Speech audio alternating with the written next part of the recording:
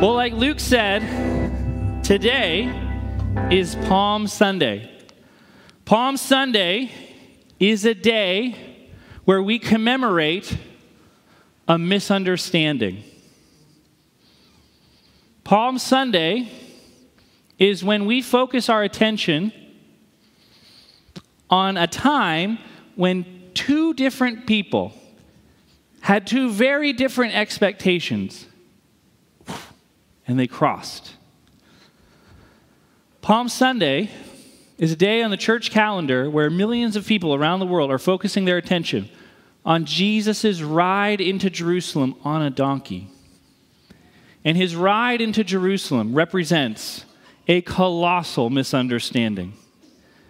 We thought he was here for one reason. He said he's here for another misunderstanding. But we're celebrating Palm Sunday because it's a misunderstanding that worked in our favor. What makes it difficult to believe that God wants connection with us? What makes it difficult to believe that God wants connection with us? Wants connection. Not is obligating, like, okay, well, let's do this whole relationship thing. It'll make a good t-shirt one day. It's not a religion, it's a relationship. So I guess I'll connect with you. Now, what makes it hard for us to believe that God wants to, desires, is eager to connect with us? Some of that can be our own experience. Our own experience can tell us that the God of the Bible feels distant and distracted. You don't have to be alive very long to feel like God can feel distant and distracted. Distant. God, I have cancer. Where are you? God, my marriage is a mess. I'm trying to do everything right. Where are you? Distant. Or distracted. Well, yeah, I have cancer, but gosh, there's people going through way worse things, right? There's bigger things that God needs to give his attention to than little old me, right? Yeah, my marriage might be a mess, but there's a war in Ukraine. There's a coup in Myanmar, right? What? God's got to be distracted with those things. Our experience tells us that God feels distant and distracted. But Palm Sunday has another message. Palm Sunday says, not what our experience tells us. Palm Sunday says, are we open to another perspective? See, I want us, as we read the biographers, the gospel writers' account of that first Palm Sunday, I want us to be very gentle with the crowds. It can be very easy to be like, those people, they wanted Jesus as a political savior, but he was coming to be their savior. Geez, why did they miss that? Those are people, real people with stories, expectations, real people being oppressed, suffering tremendously. The anti-Semitism of the first century matches and rivals the anti-Semitism of World War II. I mean, the oppression that the people of Israel were under was insurmountable. And we do a disservice to minimize that. When I read my news feeds, my prayer life has not been as amazing as it has been as the news of this past year, right? Just even think of this past week. Unspeakable tragedy in Nashville. I don't even want to talk about it, right? I read that and I just, right? I open up my news feed and I read about China and Taiwan. I open my news feed and there's a reporter from the Wall Street Journal kidnapped, accused of espionage in Russia. And I'm like, whoa. And these things bubble up in me. And I'm not saying today that when I bring those things to God, God, here's some concerns. He's like, I'm not worried about that. I just want relationship. Let's not do that to the original crowds. Like, that's not how He's not distracted. He cares deeply about their needs. But the first crowd at Palm Sunday learned that sometimes the best thing God can do for us is not to answer our prayers the way we asked him to. While the people may have missed what he was trying to do, he did not miss the people and what they needed. And the message of Palm Sunday is not that God is distracted or that he's distant. The message of Palm Sunday is that God is dying for connection. God is dying for connection. And to quote Parks and Rec, literally. God is not distant. He's not distracted. He doesn't minimize our needs. He sees our needs, and he moves toward us in our moment of need. And then he goes deeper. See, we know from the Apocrypha, which is a historical record of what happened between the Old Testament and the New Testament. It's not scripture. It's historically reliable. We know from the Apocrypha that this isn't the first time somebody has rode into Jerusalem and we waved palm branches at them and we said, Hosanna, and they went in and they cleansed the temple. This is not the first time this happened. There's a guy called Jacob Maccabee. He did this. He said, let's take on our enemies. His name means the hammer. We're being oppressed. We're being pushed against. Let's push back. Jesus comes, and that's the crowd's expectation. There's another hammer. There's a new Messiah. This is great. John, in his gospel, his biography, he tells us that the crowds were really excited because this hammer had a superpower. He could raise the dead. That's fantastic if you have an army. We're like the Avengers. We're like Wolverine, right? Rome's huge. Doesn't matter. We can die. Our Messiah can raise people from the dead. Woo, watch out. We're bad news bears. Jesus sees those needs, does not minimize those needs, but does not meet those needs the way they expected him to. Jesus does not come and say, I'm here for your self-preservation. He comes and says, I'm actually here to do something else. I'm here for connection, to meet your real needs. Then let's talk Rome. Jesus is not minimizing those moments when we're alone, when life is just scary, when our suffering is real. He's not minimizing those, but he's up to something else. Oh, that takes faith, right? When we're in crisis, all we can see is the trouble. And we're like, God, are you going to do something about my trouble? And on Palm Sunday, God says, I'm not going to relate to you from a fear-based way. I'm not going to come in and just, you're afraid of this? Me too. I'm going to actually back the truck up and meet some real needs here. And the question is, will we trust God to do that for us? What makes it hard to believe that God wants connection with us? Please turn with me in your Bibles to John chapter 12. John chapter 12. We are going to be starting in verse chapter 12. John 12, verse 12. Just like you and I have an address, the verses of the Bible have addresses.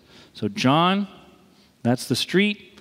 12, that's the number. 12, that's the house. I don't know, it broke down fast. John 12, 12, that's where we're going to be. All right?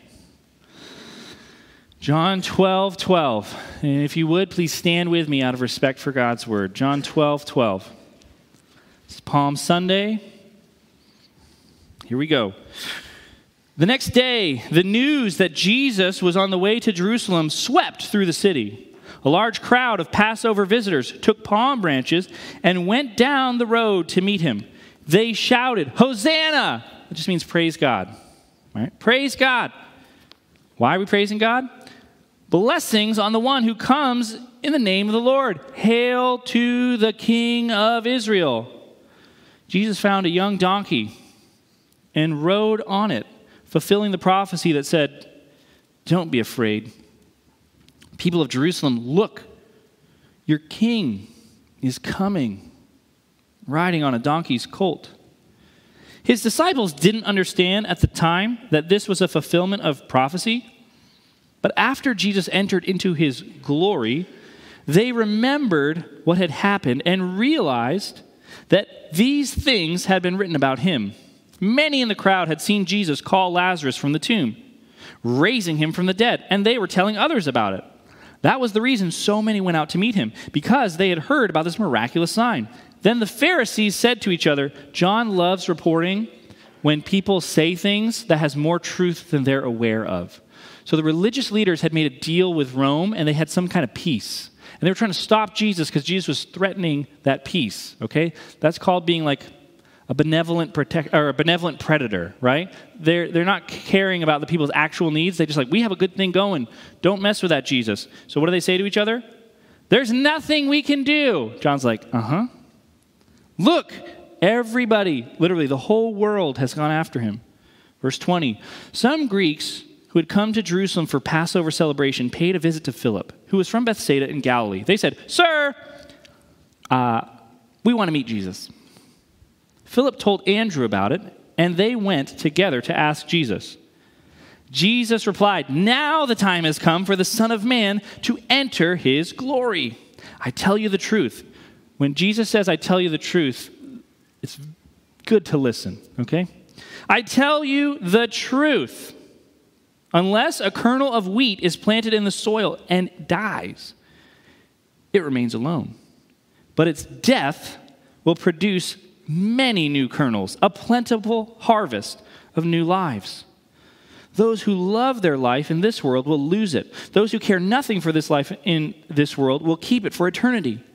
Anyone who wants to serve me must follow me, because my servants must be where I am. And the Father will honor anyone who serves me. Now my soul is deeply troubled. Should I pray, 'Father, save me from this hour'? But this is the very reason I came. Father, bring glory to your name." Then a voice came from heaven saying, "I have already brought glory to my name, and I will do so again." When the crowd heard the voice, some thought it was thunder, while others declared an angel had spoken to them. Then Jesus said to them, "The voice was for your benefit, not mine. The time for judging this world has come, when Satan, the ruler of this world, will be cast out.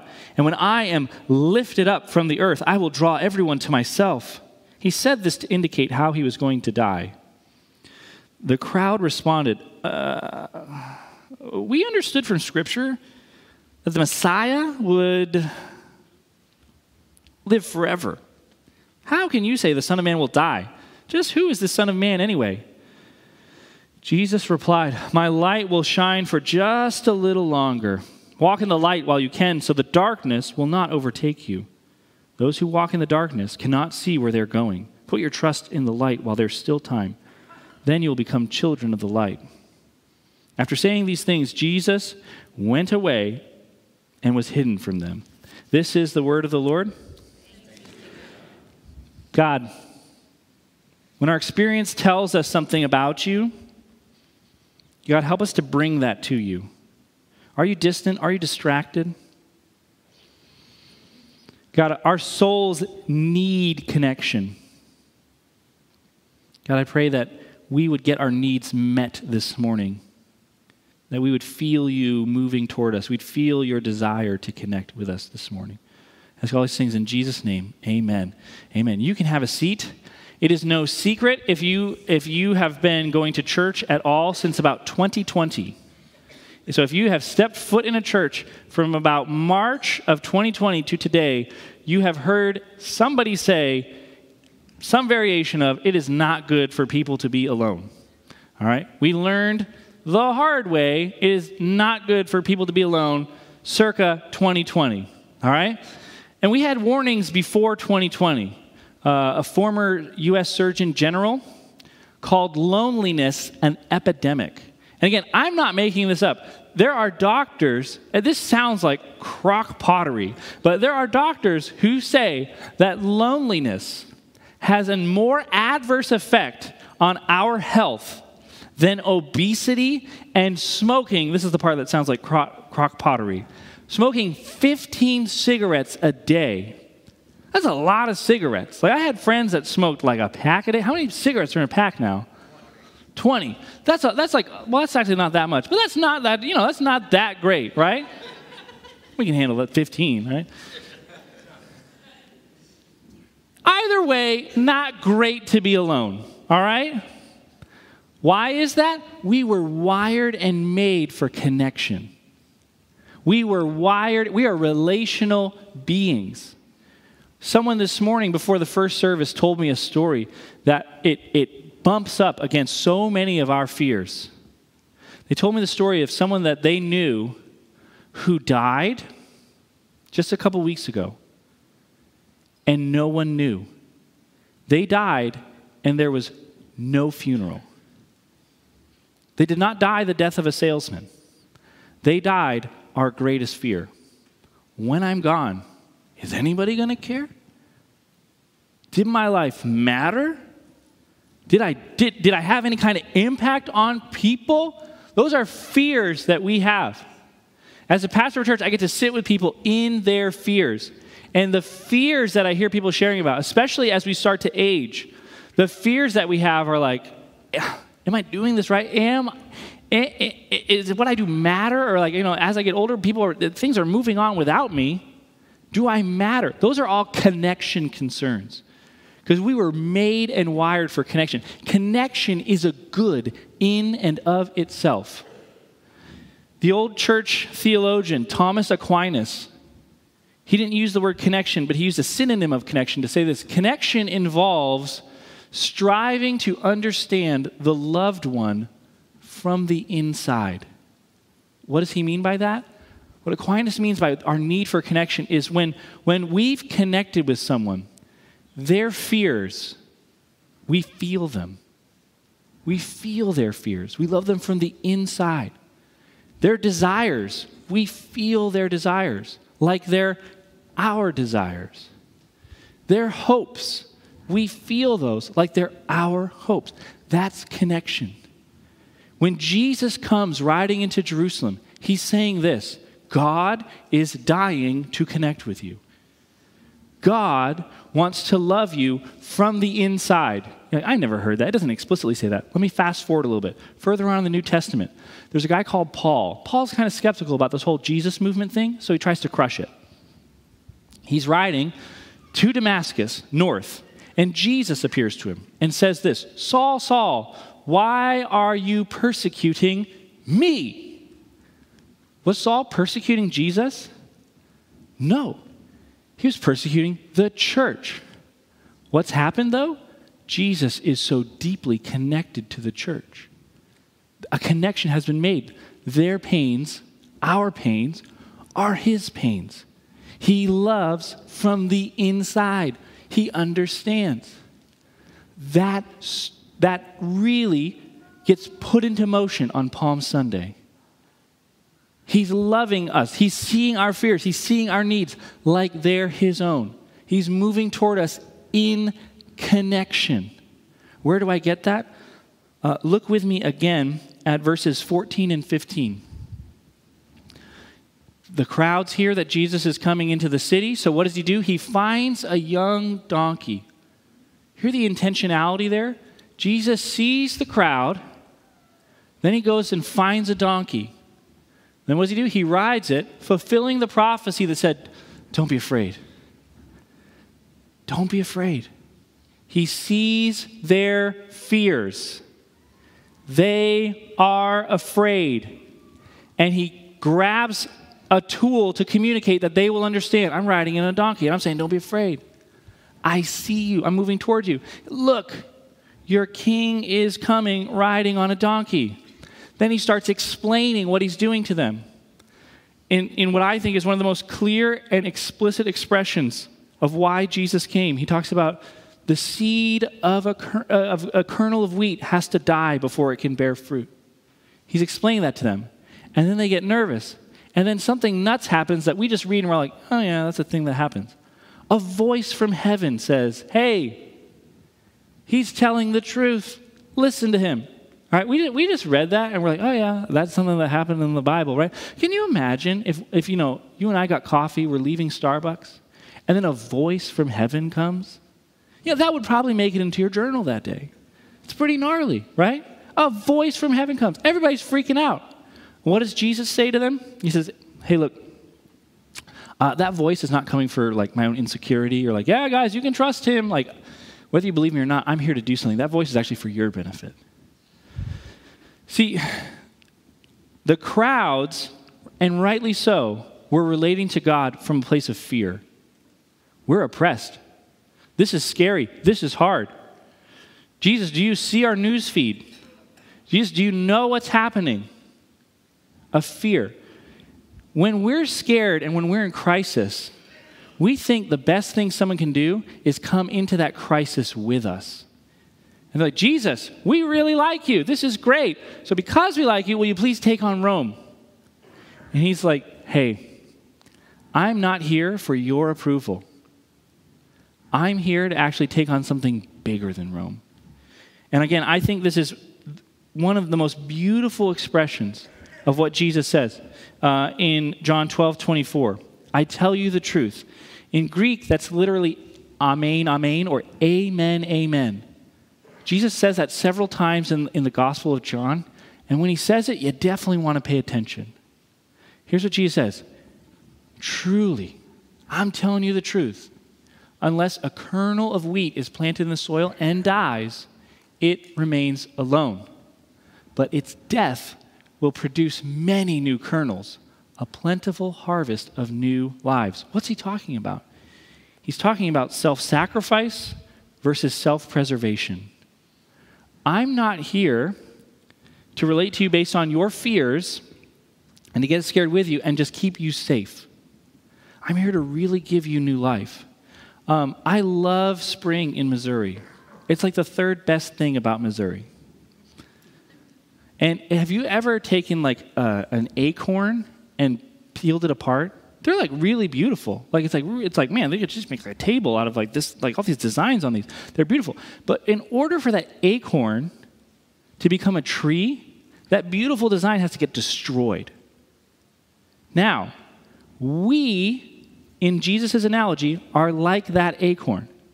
We're like, I don't want this to get broken up. Life is already terrifying. I've got a good thing going. Can we just keep the acorn? And Jesus is like, do you trust me enough to let this thing die? We're like, is there another way?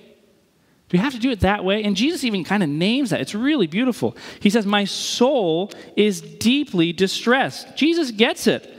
Look with me in verse 27. My soul is deeply troubled. Should I pray, Father, save me from this hour? He understands that inviting people into self-sacrifice is not easy. It's very difficult. That's why it's called self-sacrifice. Right? But we live in the world of self-preservation. If I'm vulnerable, people will destroy me. So what do? Self-preserve. Got to protect myself. And the narrative that we hear is, well, if we are vulnerable, if we do move toward other people, they're going to use that against us. They're going to kill us. And Jesus is saying this, those who love their life in this world will lose it. Those who care nothing for their life in this world will keep it for eternity. He's inviting us into self-sacrifice with him. Because what does Jesus understand about his death? He's saying this, when I die, it's going to produce new life. That's scary. That's hard. But I'm walking toward self-sacrifice. That's what Palm Sunday is all about. That's what we miss. We miss. We're like, God, I'm scared. Help me preserve. And God says, I see that fear. I'm here to comfort you. Don't be afraid. I'm with you. And now I'm inviting you to follow me on this cruciform life. A life of self-sacrifice. Why? Because connection's on the other side. life. Jesus making our needs his need. Him loving us from the inside. Connection. It's a terrifying thing. We would rather that not be the case, but Jesus, in case he wasn't clear, he explicitly states it again. He says this in verse 26, anyone who wants to serve me must follow me. Follow you where? On this journey of self-sacrifice, to the cross, to death. Because where my servants must be where I am. Jesus, could you be at Bed Bath & Beyond? Like, I would be very cool with that. Like, I love my comfort. Self-sacrifice. Losing my life. Ugh. But the beautiful thing that Jesus is showing us is, yes, this is hard. He names it. My soul is troubled. This is not even easy, even for Jesus. But the life that was produced after that is what keeps our britches in between the ditches. What Jesus says here, its death will produce many new kernels. Spring is beautiful, but if you think about it, it's kind of morbid. A bunch of things died so we could get all this beauty. And that's where faith comes in. Like, do we trust Jesus? Like, hey, Jesus, if I follow you where you're going, are you really for me? Are you really going to take care of me? Do you really have my best interest in mind? And he's saying, I'll go first. I'm not asking you to do anything I myself haven't done. The difference between Christianity and many other religions, especially many religions of the first century, the gods demanded that we sacrifice our kids to them. But in Christianity, God sends his son. He's saying, I'll go first. Hey, self-sacrifice is hard, it's scary. You want me to die you want me to die in battle defending you from Rome. You all like me. That's fantastic. Not what I'm here to do. I'm not here to kill Rome. I'm here to die for Rome. And I'm actually inviting you on the journey with me. It's like, oof. Now, once we get past that moment of decision, and we're like, okay, I'll follow Jesus on a road of self-sacrifice. Here we go. We learn something. We learn that life is very short and at the same time very long. So it's like, all right, I'm here to self-sacrifice. Woohoo! What do I need to do? I'll tell anybody anything. I'm here to die for Jesus. And it's like, yeah, now you live in the suburbs in Missouri. It's easy to die once. Oh, but this life that Jesus is inviting into is a daily death in small ways following Jesus to the cross. It's not just this one time like, all right, I trust you, Jesus. Here we go. And I'm good. Smooth sailing forever. We learn that life is very short. I can't believe when I look in the mirror, I'm like, who's that old guy? Oh, geez, it's me, you know? I sound more and more like my dad every day. It's crazy, right? Life is very short, and life is very long at the same time. That's actually been a problem for the church in the West. Jesus calls us to die to self. We do that. What does it create? Flourishing. Jesus tells us to live a life of self-sacrifice. We do that. What happens? Great things. Are we doing this wrong? Right? Like, who doesn't want a neighbor? You can have the most secular, atheist neighbor ever. I don't care who they are. They want to be neighbors with a Christian, right? Someone who has said, my identity, I follow someone who is a self-sacrificial savior. Someone who died for their enemies. So I'm going to die for my enemies. I'm just going to love my neighbors in a self-sacrificial way. I don't care who your neighbors are. They're going to want you as a neighbor. All right? I don't care what their preconceived idea of Christianity is. If you're their neighbor and you're consistently living in a self-sacrificial way, they're like, I like this neighbor. They may be cuckoo for Cocoa Puffs, but they're a great neighbor. All right? And it creates this paradigm. We're supposed to live a life of self-sacrifice, but it's turning out okay and I'm comfortable. Am I doing it wrong? And so sometimes what you can see is people create drama following Jesus. They're like, there's an enemy out there. Oh, and there's like pastors who their whole ministry is they just create like a new enemy every 5 years that's coming after you. They're here to persecute you. I'm not trying to say there aren't things that go bump in the night. There are things that go bump in the night. That's not what's happening on Palm Sunday. We're called to live a self-sacrificial life. We're people who, we are disciples of him who died for his enemies. And sometimes that creates a very comfortable life. So what do? How do we integrate Jesus' self-sacrifice into our comfort? We're supposed to feel bad? I don't know. But here's 2 moments that we can do, that we can be people who really are integrating this good news into our lives. We're calling them micro-connections, right? So Aquinas talked about how connections are when we understand someone from the inside, when we make their needs our needs. Okay, we're supposed to love and connect with everybody, but not the same. All right, you can't connect with everybody the same. So we want to embrace micro connections. If we really are people who are saying, God is dying to connect with us, like literally, he entered our story. He's dying for this connection so that we're with him and he's with us and our fears become, he knows and he's one with us. What the old theologians just call union with Christ. If that's the most important thing to us, it's really confusing when at the water cooler, someone's like, hey, and you're like, get out of here. It's just confusing, right? So how do we, in the small moments of life, value these micro connections? Way number one, that we can be people who are integrating the self-sacrifice of Jesus into our lives, share something exciting. That does not sound spiritual. Dr. Todd Hall at the Rosemead School of Psychology says this: when others hold back from revealing things that matter to them and share only superficial information, we do not feel close to that person. You're like, thanks? Okay, here's what he's saying. If you don't move past news, sports, weather, you're not really connecting. And when our lives are made up of moments where there's an opportunity to connect, where someone may be moving toward us, and we go back to safety, it's confusing when we then try to say, hey, the most important thing is that God is dying to connect with you. It's just confusing. Well, your God may be dying to connect with me, but you sure are, it's hard to get eye contact with you. In those micro moments, those moments of micro connection, we can integrate the self-sacrifice of Jesus into moments that may feel like they don't matter. Right? Like, does this even matter?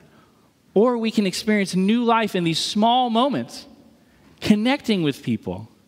Like, whoa, that felt good. I like that. And it's a breadcrumb trying to draw them back to a Savior who's dying to connect with them.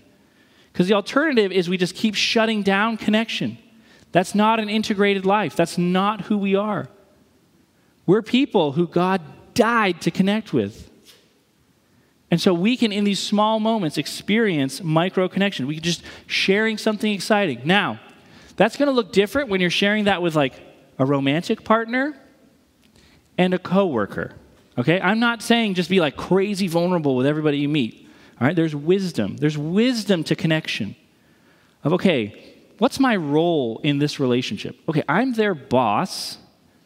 Yeah, I'm not going to tell them all my deepest fears about like, hey, I don't know if I'm going to make payroll. That's not super helpful. Okay? But what's appropriate to the relationship that I can share with this person that actually is a real connection? Just because you don't go to 11 doesn't mean you're not in the race. All right? We can still have these micro connections that ultimately, look, people don't come to us in moments of crisis because the moments leading up to that crisis, we were distant and cold. People don't go, man, you were that coworker who was always on their phone whenever I wanted to talk to you. Hey, my wife just kicked me out. Can I come stay with you? No, but hey, there's something different about this. They care about me. They seem to get excited about what I get excited about. I've never met anybody who's excited about Red Bull surfing videos. This person's excited. I don't think they're really excited about it, but they like that I'm excited about it. This is fantastic. And people keep moving toward. Here's a wild thing. I don't make the rules. People move toward where they're loved. People move toward where they're loved. And if we're people who can just grab hold of these micro connections, we're integrating the gospel into our lives. The second thing we can do to create micro connections, share appreciation. Share appreciation. Here's Dr. Todd Hall again. The person who feels shame believes that others actively reject a desire for connection. All you have to do is YouTube shame, and man, we've been talking about this since the early 2000s, and nobody's solved the problem of shame yet. Brene Brown got real close, all right? But we just keep coming back to this shame thing. What is shame fundamentally? Nobody wants to connect with me. God doesn't want to connect with me. Why? I'm a fill in the blank. When we can appreciate somebody, that's kryptonite to their shame. That's kryptonite to their shame. And when we can share specificity about the things that we appreciate, whew, man, that goes a long way. I was recently in the car with an elder of this church.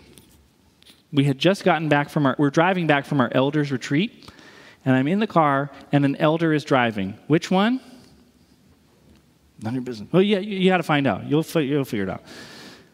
So we're driving, and this elder gets pulled over. That's why I didn't tell you who.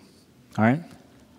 Now, I'm in the car, so I'm guilty of this too. But that elder gets pulled over, and at first, I didn't think the cop was like super nice at first. They were kind of like all business, right? Would you say that, Luke? Are you tracking it? Luke, not sure if he agrees. I didn't feel like the officer was like crazy nice at first.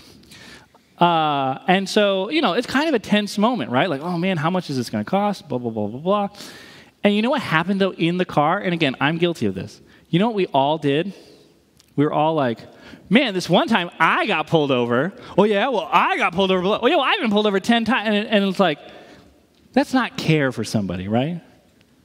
Right, where someone's like vulnerable and it's like, oh, it's a moment. It's like, oh, you know what happened to me?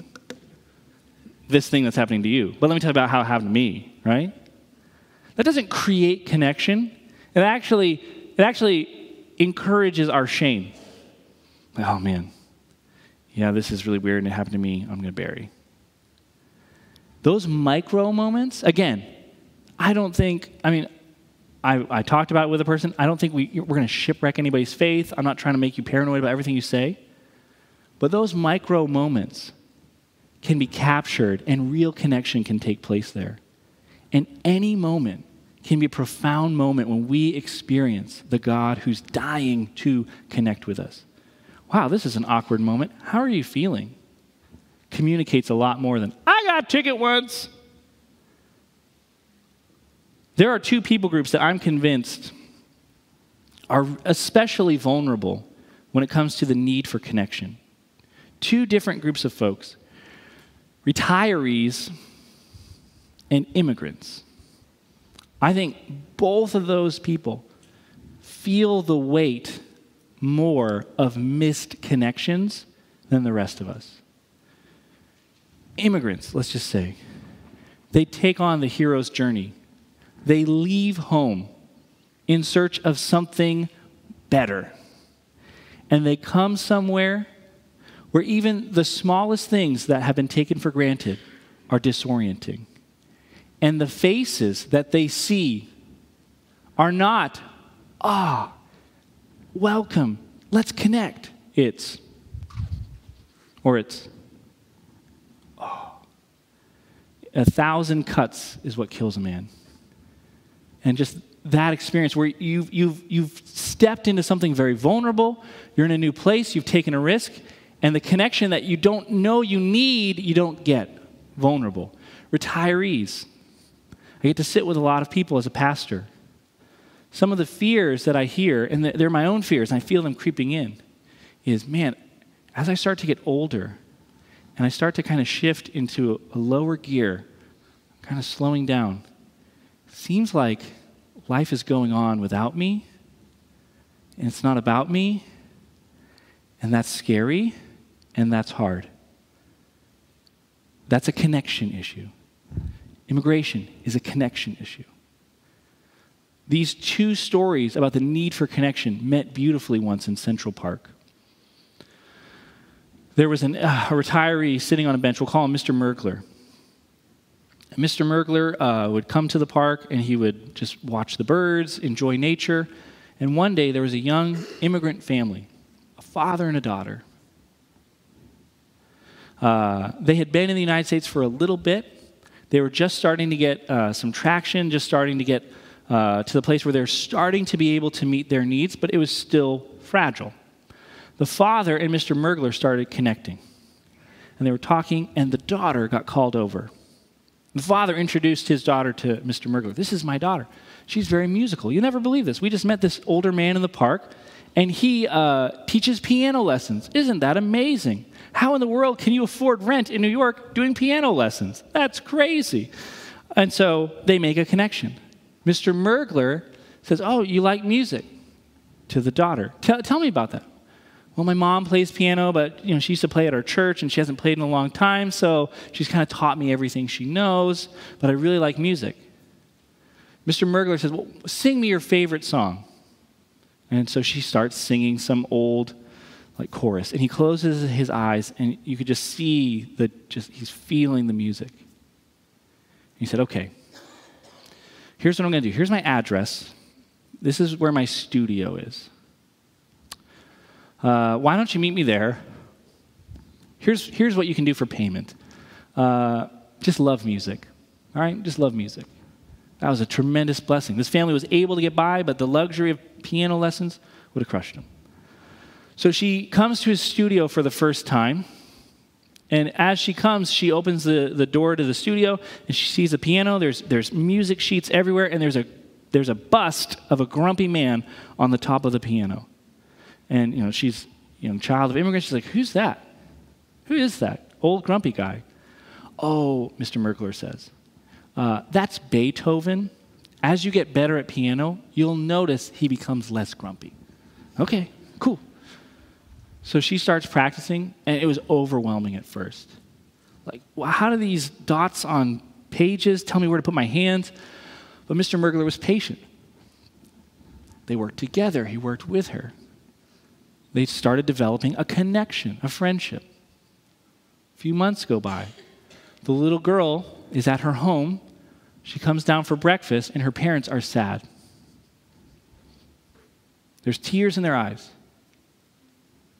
Honey, Mr. Mergler's sick, and he's not going to be able to teach you piano anymore, but he gave you this. They slide her a note.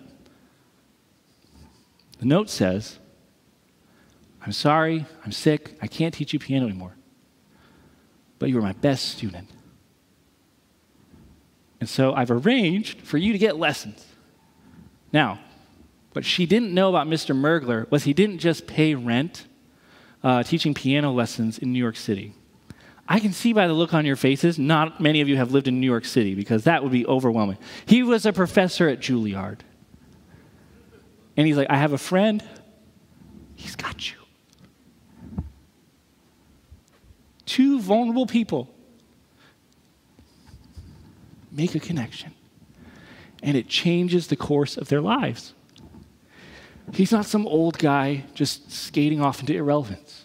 He still has something to offer. She's not someone who left home and will never find a home because no one's safe. God is not distant. He's not distracted.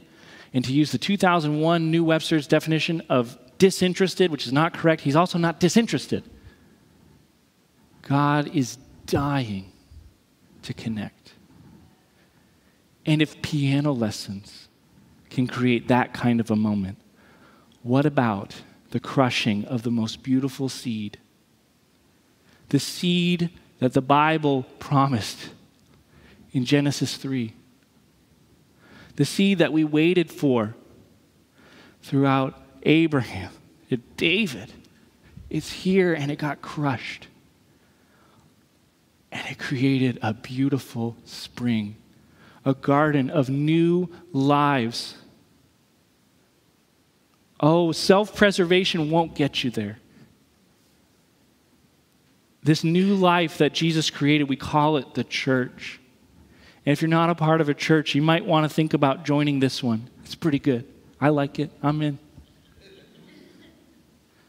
This is a place where people have learned that when we give things to Jesus, it's a death. But he takes them and he makes them more beautiful than we could have ever imagined. And that's Palm Sunday. And this week is holy. we're headed to Friday, where he says, no one takes my life from me. I lay it down. I lay it down. Why? Why? Because he's dying to connect. Jesus. God, I pray that we wouldn't stay on the fringes, that we'd move to where you are. God, I pray that the new life that you promised would just be flowing through this place. God, that men and women and children today would meet you and experience that connection, that joy. God, none of us have to die alone. We're not alone.